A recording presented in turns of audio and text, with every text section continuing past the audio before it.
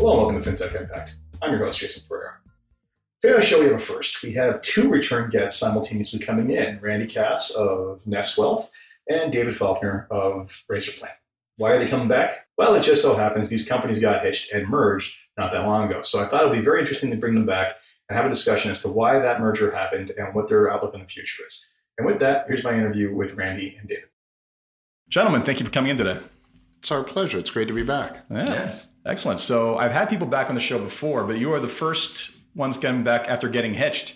So for those of you who missed the news earlier, Nest Wealth and Razor Plan, both previous guests of the show, did merge. So one was acquired by the other. We'll get into that in a second. So before we get into that, let's talk about the quick elevator pitch for both of them individually and then talk about the story that brought you together. So Randy. Sure. So Nest Wealth launched probably about 4 or 5 years ago now as a direct-to-consumer, at the time, what was called a robo-advisor. Familiar term now. Back then, it was more of a mystical kind of unicorn type of thing. And as we've evolved, we kind of are a company that provides a platform that gives digital solutions to both the advisors and the enterprises that use our technology. So really, we're a digital wealth platform, and a lot of the big banks and large financial institutions across the country use us to power their digital wealth initiatives. Excellent. And Dave? Razor Plan started about the same time, about 4 or 5 years ago. Our goal was to make financial planning quicker, faster, easier without sacrificing the quality of the calculations. Since then, we've grown, added more functionality, more features. So now it's way more comprehensive than it was originally. And we're still designing for simplicity of the interface and the ease of use, but again, just adding features. So Razor Plan probably is the largest provider of software to independent financial planners in Canada when we take a look at all the players. Yeah, thousands of advisors are using the platform currently. Excellent. So what brought you guys together? You know what? It was one of these things that just seemed destined to inevitably happen. I was speaking at an event one day, and Dave was there, and he kind of grabbed me after my presentation, and I obviously knew Razor, the company. I had heard great things about their product and their platform, and he started suggesting that there might be opportunities that could exist in us to looking at the same markets and looking at the same audiences and trying to figure out solutions that would benefit advisors and inevitably their end clients, and recognizing that we at Nest Wealth had already begun to kind of form an opinion that digital wealth in the first few years for enterprise and advisors was really about making them more efficient, and going forward was really going to be about adding value through digital technology and doing things that maybe individuals couldn't do on their own. We're already thinking about where we wanted to go in that path, and running into Dave and having him start the conversation was just one of those serendipitous moments where it was like, all right, well, maybe it's this logical combination of financial planning for advisors with the actual running of the investment assets, and how the two different traditionally siloed pieces of a business might be able to speak to each other and interact with each other and utilize data from each other. And so from there, we entered kind of a multi-month conversation about what tying up might look. Originally it was, were we interested in a minority stake? And then we came back and said, not necessarily, but we'd be interested in maybe merging the two companies together. And over a period of months, we ended up with a deal that made a ton of sense for both sides, and really was bringing the Razor family into Nest Wealth and utilizing their expertise and their knowledge. And there's no one in this country that knows more about financial planning and the software that powers it than Dave. And so bringing that whole team together was just really one of those unbelievable moments of success for our company. Fantastic. And from your standpoint, anything to add? Well, as I've been in this business for 42 years, so I still Since practice. he was 5. Yeah, I was 5. Yeah. I still have a limited practice. Even working with Nest Wealth, I'm still able to maintain my practice. So I always had this vision. I've had it for a number of years. I think I talked to you about it, that I want to start with a financial plan, and I can determine everything that needs to be done. And I just want easy buttons. I want the software, the analysis to talk to all the other components. I want to say the system recommends $750 a month into your RSP. Do you agree? Yes, click a button, it's done. And so I envision this platform. And we didn't have the skill, the expertise, or any desire to build what Randy had built. And so I looked at all the players. I chose Randy. Fantastic. Yeah, and it's really an awesome opportunity on both sides of the marketplace because, well, Razor Plan as a whole was a 7-8 person company out in Alberta. They had still managed to capture one of the big 6 banks in Canada as a client, and a client who had existed for many, many years and still does. They had had their contracts renewed. So they had demonstrated that their financial planning software was actually enterprise ready. It was being used at one of the toughest institutions in the country to get software. Try selling into a Canadian bank. It's remarkable. It's almost miraculous that they were able to kind of make this happen. With that size of a team, I would say that is worthy of commendation. Yes. and so I looked at it and I said, but being a 7 or 8 person company probably means that might not continue to happen with other enterprises. So they had this unbelievably easy to use, incredible kind of simplistic process to get these unbelievable, comprehensive, complex financial plans out of the 10 or 15 minutes that an advisor was willing to spend up front with it. And it was just dynamite for enterprises, but because they had such a small remote operation, they were probably unable to tap that market. And here we were in more enterprises with digital wealth than any other company in North America when it comes to actually putting in digital wealth platforms that are gathering assets and rolling out.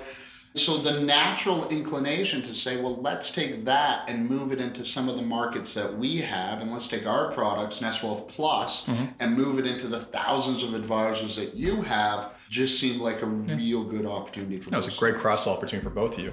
It's interesting. I look at you guys as kind of being a Canadian manifestation of 2 trends, one that's already taking place very much so in the US, and one that's not, and one that's starting to, or going to take place more in Canada as well. So I would say that we've seen this kind of pairing, or this kind of cross-segmentation pairing happening, because we've had Money Guide Pro bought by Envestnet, eMoney bought by Fidelity, and Advisor by Orion.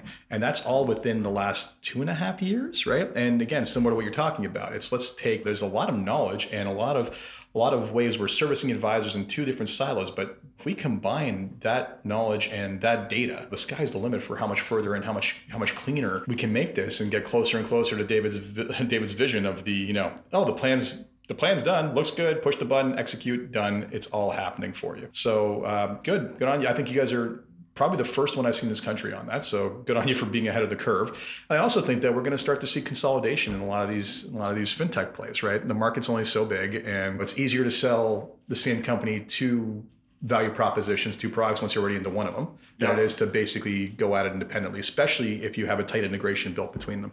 Yeah, and look, I think what we have each independently referred to in the first 10 minutes of this podcast is what we call a living financial plan, right? Most financial plans, even generated by a great solution like Razor, unfortunately will get printed, thrown into a desk somewhere, maybe checked annually, maybe they come back in and the advisor updates it. But the vision of being able to integrate that with the accounts in real time, the asset levels, adjustments in the plan, and that need to be made so they can be reflective of where the assets are being held and the risk profiles and back and forth, that does begin to get very close to Dave's vision of give me something that gives me a simple button. And for advisors, the vision of Nest Wealth right now as a holistic organization is we want to make sure that the right advice gets to the right person at the right time. And the right person is every Canadian that has a vested interest in their financial outcome. And to be able to think of a future where, look,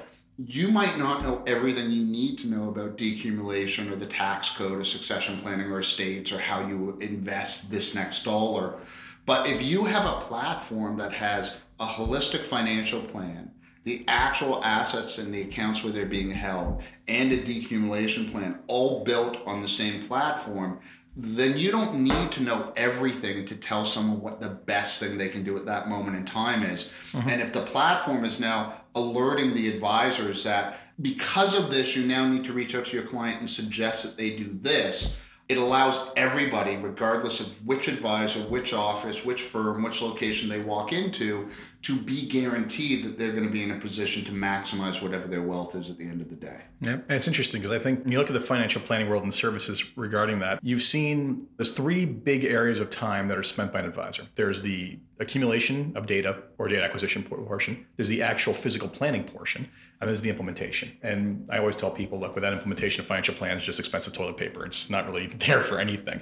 And David, you clearly have focused very much on the middle piece, which is making that plan not a 6-hour plan to produce, but hopefully a 1-hour plan with the same level of caliber and quality. In the US, we've seen greater plays towards data aggregation through eMoney, and basically they all have data aggregation now. So that has truncated that piece. But the implementation part has never really been addressed to my knowledge. And that's really what we're talking about here. It's exactly what we're talking about, right? Yeah. And it goes one step further even, because the only way financial planning can possibly scale to cover the vast majority of Canadians, all of who would be better off with a financial plan than without it, is if the implementation process can scale as well, right? Absolutely. So if I know that every year you're going to want to take your tax refund and move it into an investment account, or if I know every year that basic things, you're going to want to move $550 or $5,500 from a non-reg to a TFSA, or whatever it is, right? Those are very simplistic examples of advice that can be generated. And then as soon as an advisor, I get consent from the client that that is what I want to do, I can press Dave's easy button, and for the rest of life, until it gets changed back, that trade is queued up. I don't have to worry about it. It's in the calendar. It's moved into the engine part, which would be the Nest Wealth accounts, wherever they may be held at the enterprise. That's the way financial planning scales. It's the only way financial planning scales, is to automate the implementation part. Well, and it's interesting. You're kind of hitting upon, I'm not sure when this is going to air, because I'm speaking at a conference in next week. And part of it is really to shake up the people in the room. Say, this is fintech, where we came from, where we are today. This is this thing called the fourth industrial revolution. And I don't know where it's going to take us, but I know it's going to be away from a couple of things. And it's basically all the stuff we think we get paid for now, which is really heavy lifting. The preparing of plans, the paperwork, the implementation, all of that. That stuff is far better handled by the likes of what you guys are building than any human being. Quality assurance, far higher than anything we're going to be able to do as human beings. And all this stuff, all the data that is out there showing where advisors add value, all comes in the human interaction piece, right? So I look at it as saying, you guys are taking away, and one of the messages behind that entire speech is going to be, stop thinking this stuff is why they're paying you, right? And realize that this stuff will be done by technology far better than you ever could have. Focus on how you're going to live in that world where the real value you provide is in the financial counseling. It's in the implementation on the human side. It's taking the robotic output that comes out of this thing and actually explaining to them in simple terms what that means to their lives. So critical, so important. We did a bit of market research up at the firm. We're working on, I'll give two examples here that speak exactly to that. Decumulation, right? Which we think is a massive opportunity within the country, something everybody needs to think about. And something that Bill Sharp refers to as the single hardest problem in finance. So, absolutely.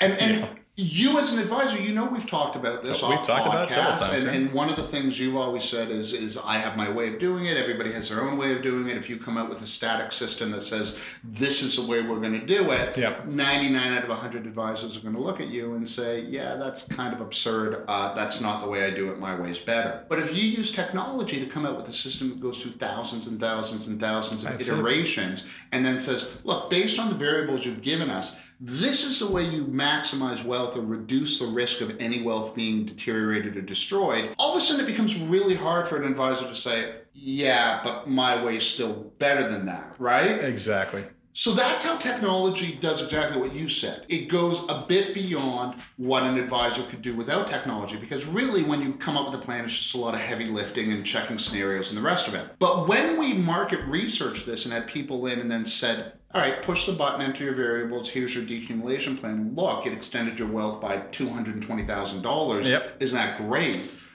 And then we said, would you do this? They all said, individuals all said, no, not a chance. And we couldn't understand it, and they lacked the confidence that they had entered the data properly, they lacked the confidence that they understood the process, that the output was something they could implement themselves. When we sat an advisor in the room and had the advisor walk them through the process, had an advisor hand them the exact same solution, had an advisor explain it to them, every single one of them said, yes, let's do that right now. There will be a time when everybody's confident in their car, take them anywhere. That time is not now. No. Right? It's going to take a long time to get there. And even then, like we're talking about something so much more complicated than that. And, it was interesting because I had this conversation on a forum the other day, and it was someone specifically saying, does anyone have any kind of software or know of any software that's going to optimize for Canada Pension Plan? Because I see all these things about Social Security and in the US. And I said, look, they're two different beasts. And secondly, let's talk about what optimization in decumulation means. I'll just use a very simplified example. Canada Pension Plan, old age security, RIF start dates. And David, you and I had this conversation last time.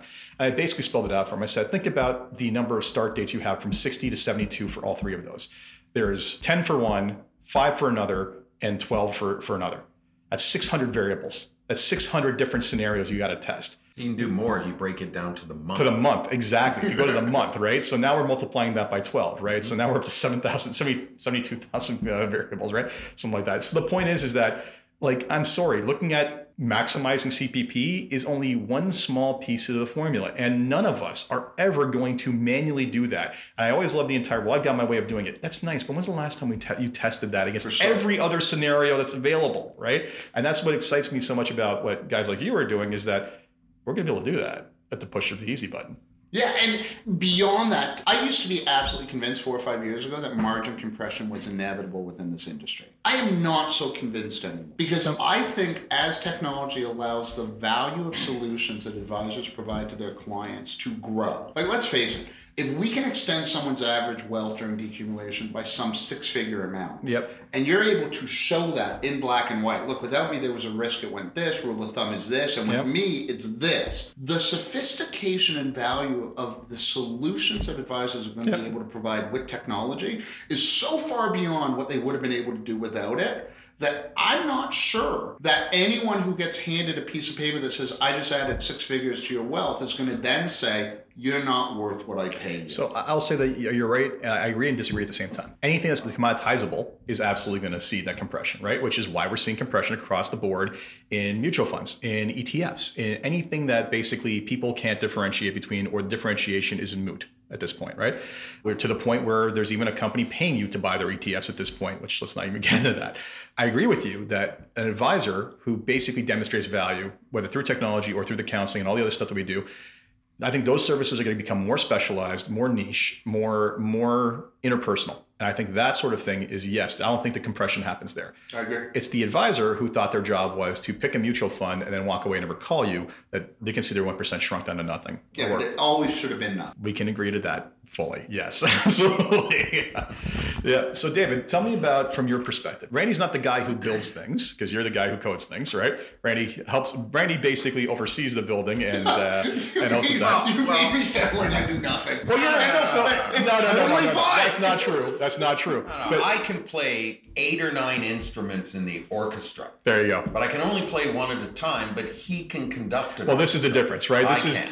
Here's the thing. And I've had this, it's funny. When I have conversations with people in fintech companies, the engineers, if they think you can code when they meet you, they're super excited. It's just oh, you're one of us, right? The guys who basically make sure the trains run on time and conduct the orchestra, that's more me, and we get along fine, but it's a different level of conversation, right? Totally. And it's very different worlds, and both are absolutely joined at the hip necessary. So from your standpoint, tell me about the easy buttons you want to build, what excites you about what it is that you get to build now that we haven't talked about yet, or that you were basically prevented from doing earlier. So there are a lot of, ignore iteration. And I understand there's rules of thumbs in the way we do things, but there are a number of strategies, as you know, that are better than other strategies. Mm-hmm.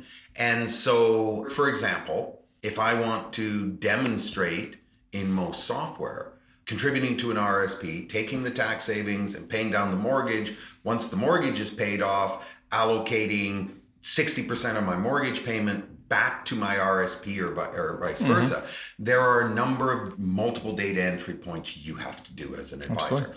You have to know it. So to create sort of an easy button around advisor intelligence that implements that strategy and then does all the moving parts for you is what I'm talking about. So being able to create a financial plan, then heuristically and through different algorithms, look at the data, look at the outcome, look at the goals, and then flag a number of items that will have huge impact on the future of that financial plan. And then being able to allow the advisor to look at each one of them and say, this is appropriate and this is appropriate, and get the client buy-in. So this is what we'll do. We'll do this and we'll do this. And if you do it, this is the outcome at the end. And that buy-in piece is so valuable, not just from the standpoint of course, they got to agree to it, but there's certain things that the technology is never going to capture. Human sentiment, human comfort levels, right? Those sort of things, hey, this is the single smartest thing you can do is downsize your house to something this size because you don't need all that.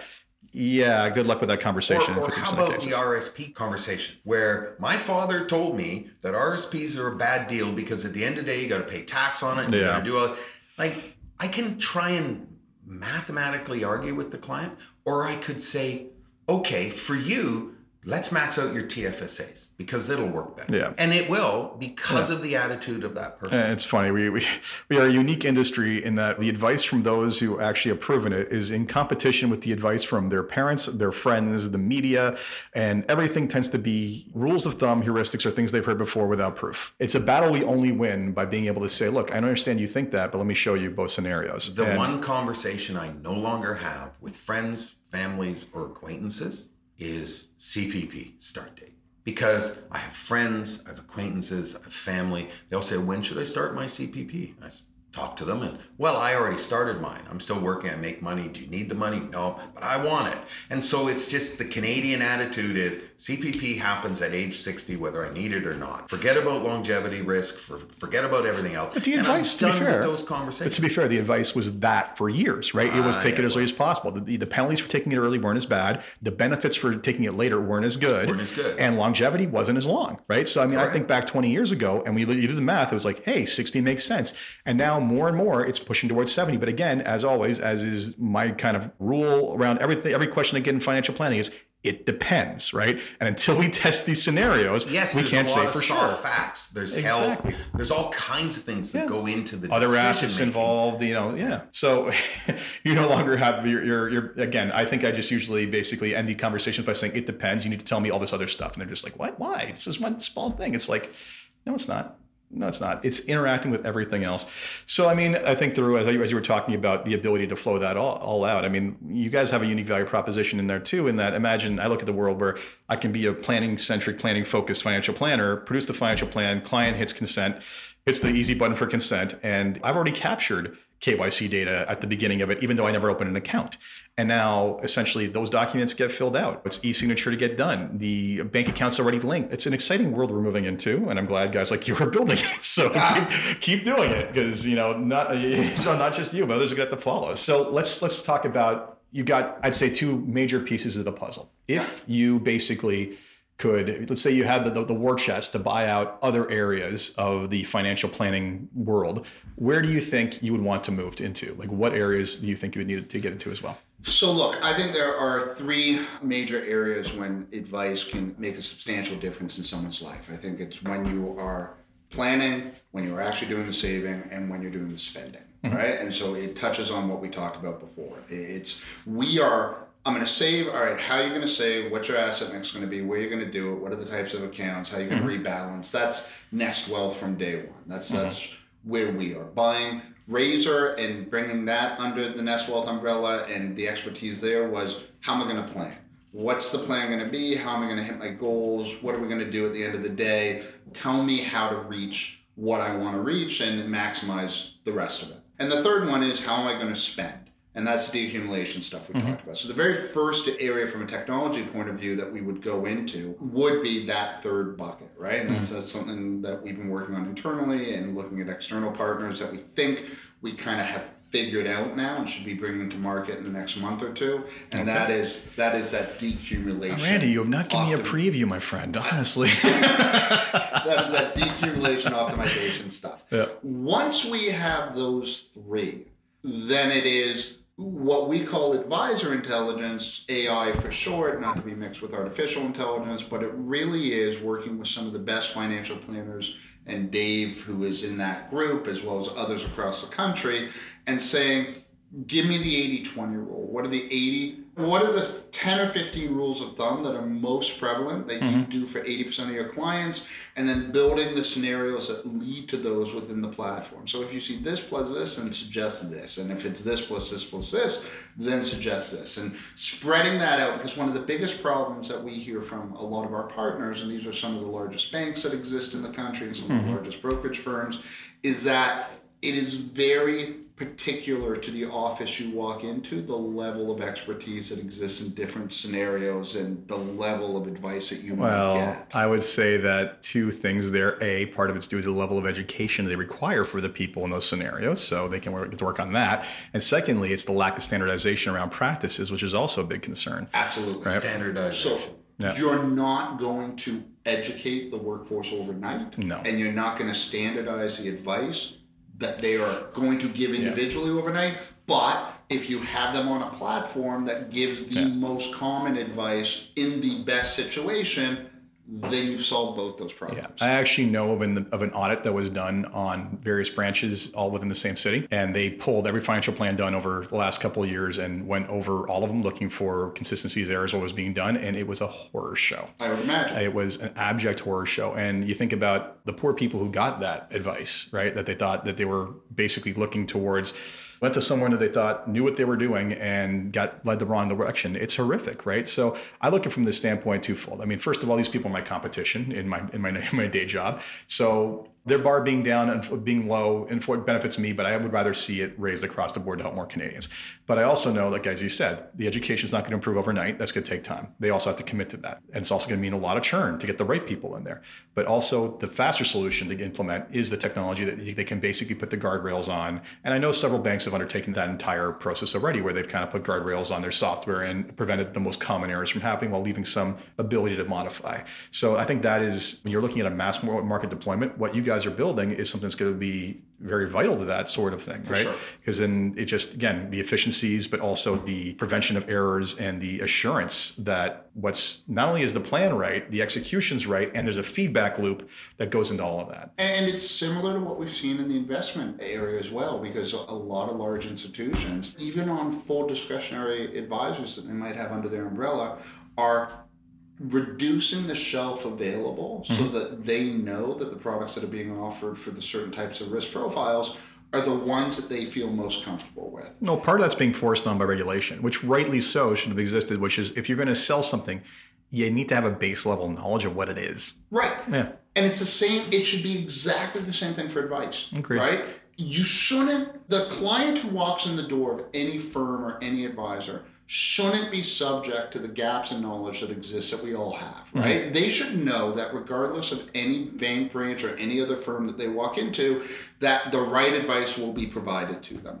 And the only way you're going to do that, and if you think of how they've regulated the investment selections that they allow their advisors to put clients into, rightly so, the way you do that on the advice side is the same thing. You build the systems to support the advisors. Yeah, I think it goes back to, people are going to chafe against that because they like the freedom of making their own choices. But frankly, it goes back to the 80-20 rule, right?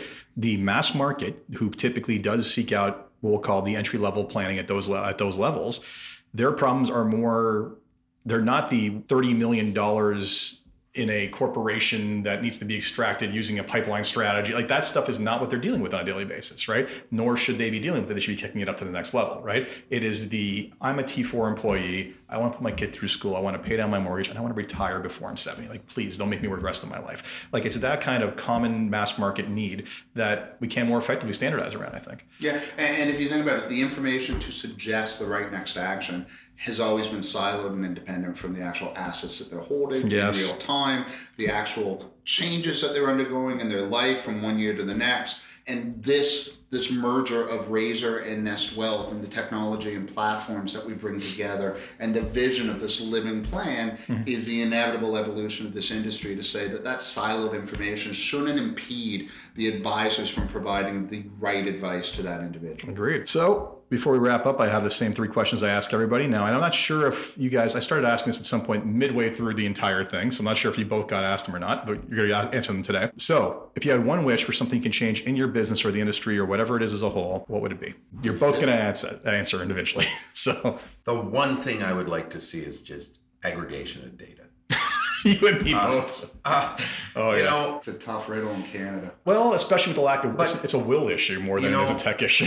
That said, this merger, this marriage is to do a partial aggregation of data, because as a financial advisor, if I'm using Razorplan and I'm using Nest Wealth for my investments, aside from the fees and all that kind of stuff, if I have a widow with $500,000 in her account and I have some window into this and I can see it, and she gets a new boyfriend and then starts systematically withdrawing money because his business is in trouble, I'm going to get flags. And if that account can be linked to the plan so that if the account drops and the plan on spending becomes red flagged or yellow flagged or something, I'm going to be able to intervene before all the money is gone. Yeah, I mean, the power of aggregation and proper sharing of that data as a means of prevention of elder abuse alone is a reason for passing open banking in this country. It is huge because I've seen it.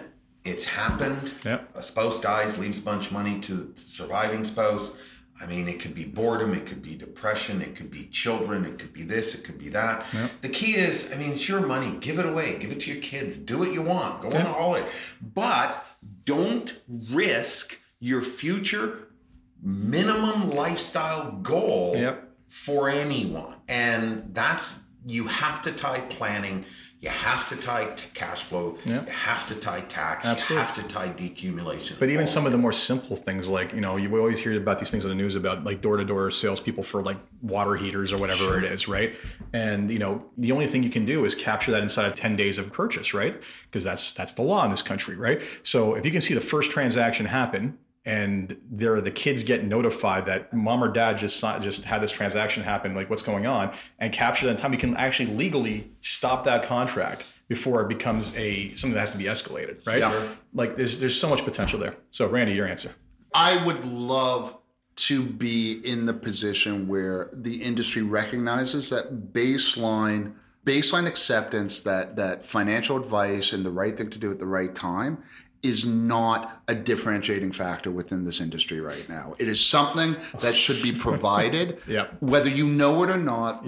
So I would want that advisor intelligence solution to be out there in the marketplace being used and making sure that whoever is walking into whatever advisor's office is getting the advice that they need at that moment in time. It's interesting. I've taken a lot of U.S. content and traveled to conferences down there, and you see like there's a lot of discussion specifically about hammering on niche marketing, because essentially they've reached a point where baseline financial planning is an acceptable and known thing, and it's not a differentiation point here.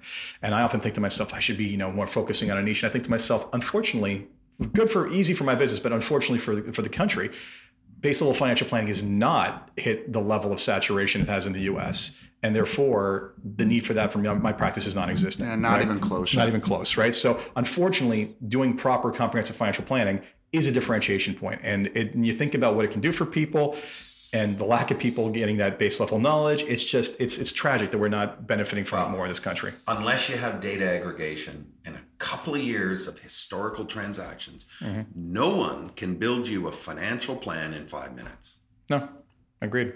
And the data aggregation piece opens up to so many other things, like you said there too. The 5 years with the data. Well, how about 5 years with the data on your portfolio if you were managing it yourself, and how many times you logged in per day, and what happened in the market at that time? We can actually start doing like real life risk tolerance profiling based on action, right? Wow, that starts to get the better things. So the second question: what's been the biggest challenge in getting the companies to where they are today? And you can talk about it as a whole or individually, whatever you like. Well, mine was always resources. I didn't have the experience, the skill, or the ability to raise capital, look at capital and whatnot. So we needed to grow. And that was also part of the merger. I wanted somebody to take this vision that I started with and help me grow it. Yeah. Well, I mean, financial planning stuff has always been a tough sell to VC players. Well, it is. Just because of it's a long sales cycle, and I don't even I know maybe one case where I was one or two cases where I saw VCs invest in financial planning software. They get involved in private equity later when it's mature, but sure. Yeah, it's a challenge. Yourself? I think anytime, this is not my first business that I've built. I think we've been blessed by having seen a little before others where the industry was going and being able to have good relations with a lot of the large financial institutions in Canada and making the pivot to the enterprise and the advisor solutions from the B2C. Those were all good choices that have panned out well for us. But I mean, it is still the Canadian marketplace. It is still Canadian financial institutions, and it is still a tough slog to get them to a signature on a contract. There are some of the larger ones that we've been in discussions with for 2 to 3 years now, and you just want to shake them and say, guys, like, I mean, do you imagine? Make a call. Yeah, do you imagine where you could be right now as opposed to still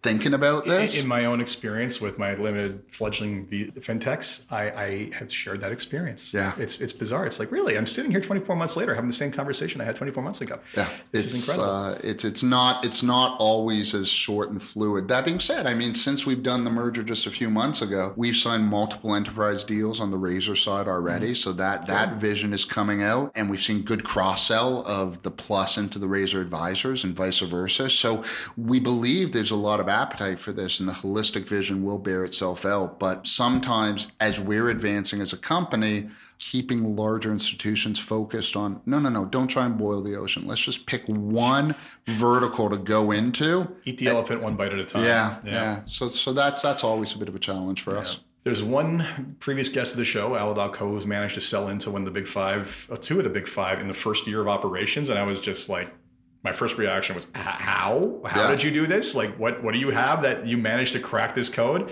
And they're like, yeah, it wasn't easy. So last question is, what excites you the most about what it is you're working on? And what gets you out of bed in the morning to keep going, doing what you're doing?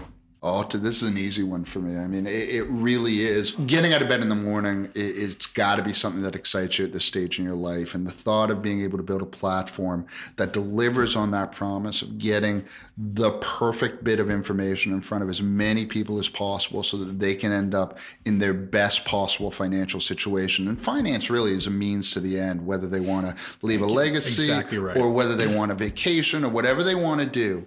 The fact that what we're doing can have such a meaningful material difference when we execute well on it, when we see distribution of the solution.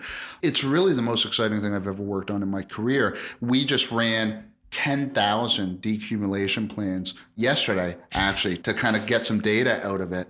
And the average difference in wealth in kind of estate value from doing it in the best possible way to the worst possible way is like 30%, right? And so we're talking hundreds and hundreds of thousands of dollars for individuals. And to think that you would be the company that could bring that type of flexibility and freedom to kind of hundreds of thousands, if not millions of Canadians, it's enough to get you out of bed every day. Fantastic.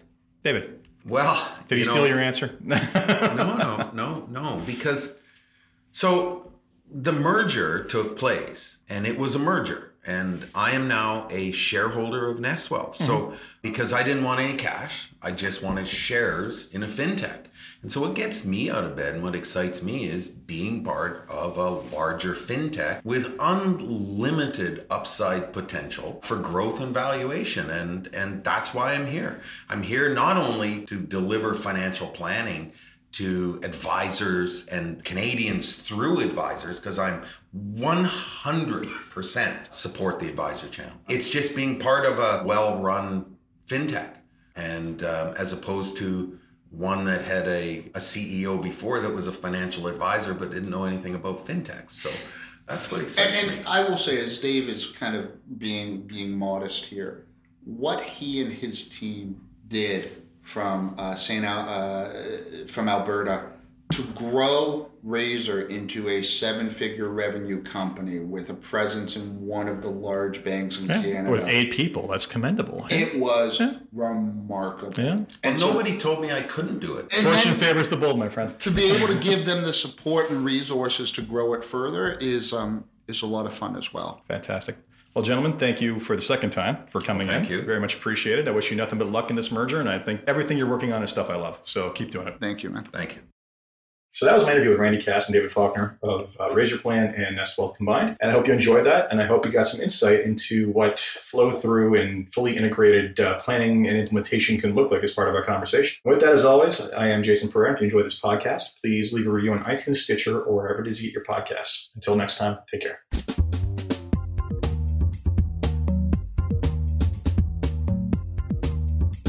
This podcast was brought to you by Woodgate Financial, an award-winning financial planning firm catering to high net worth individuals and their families.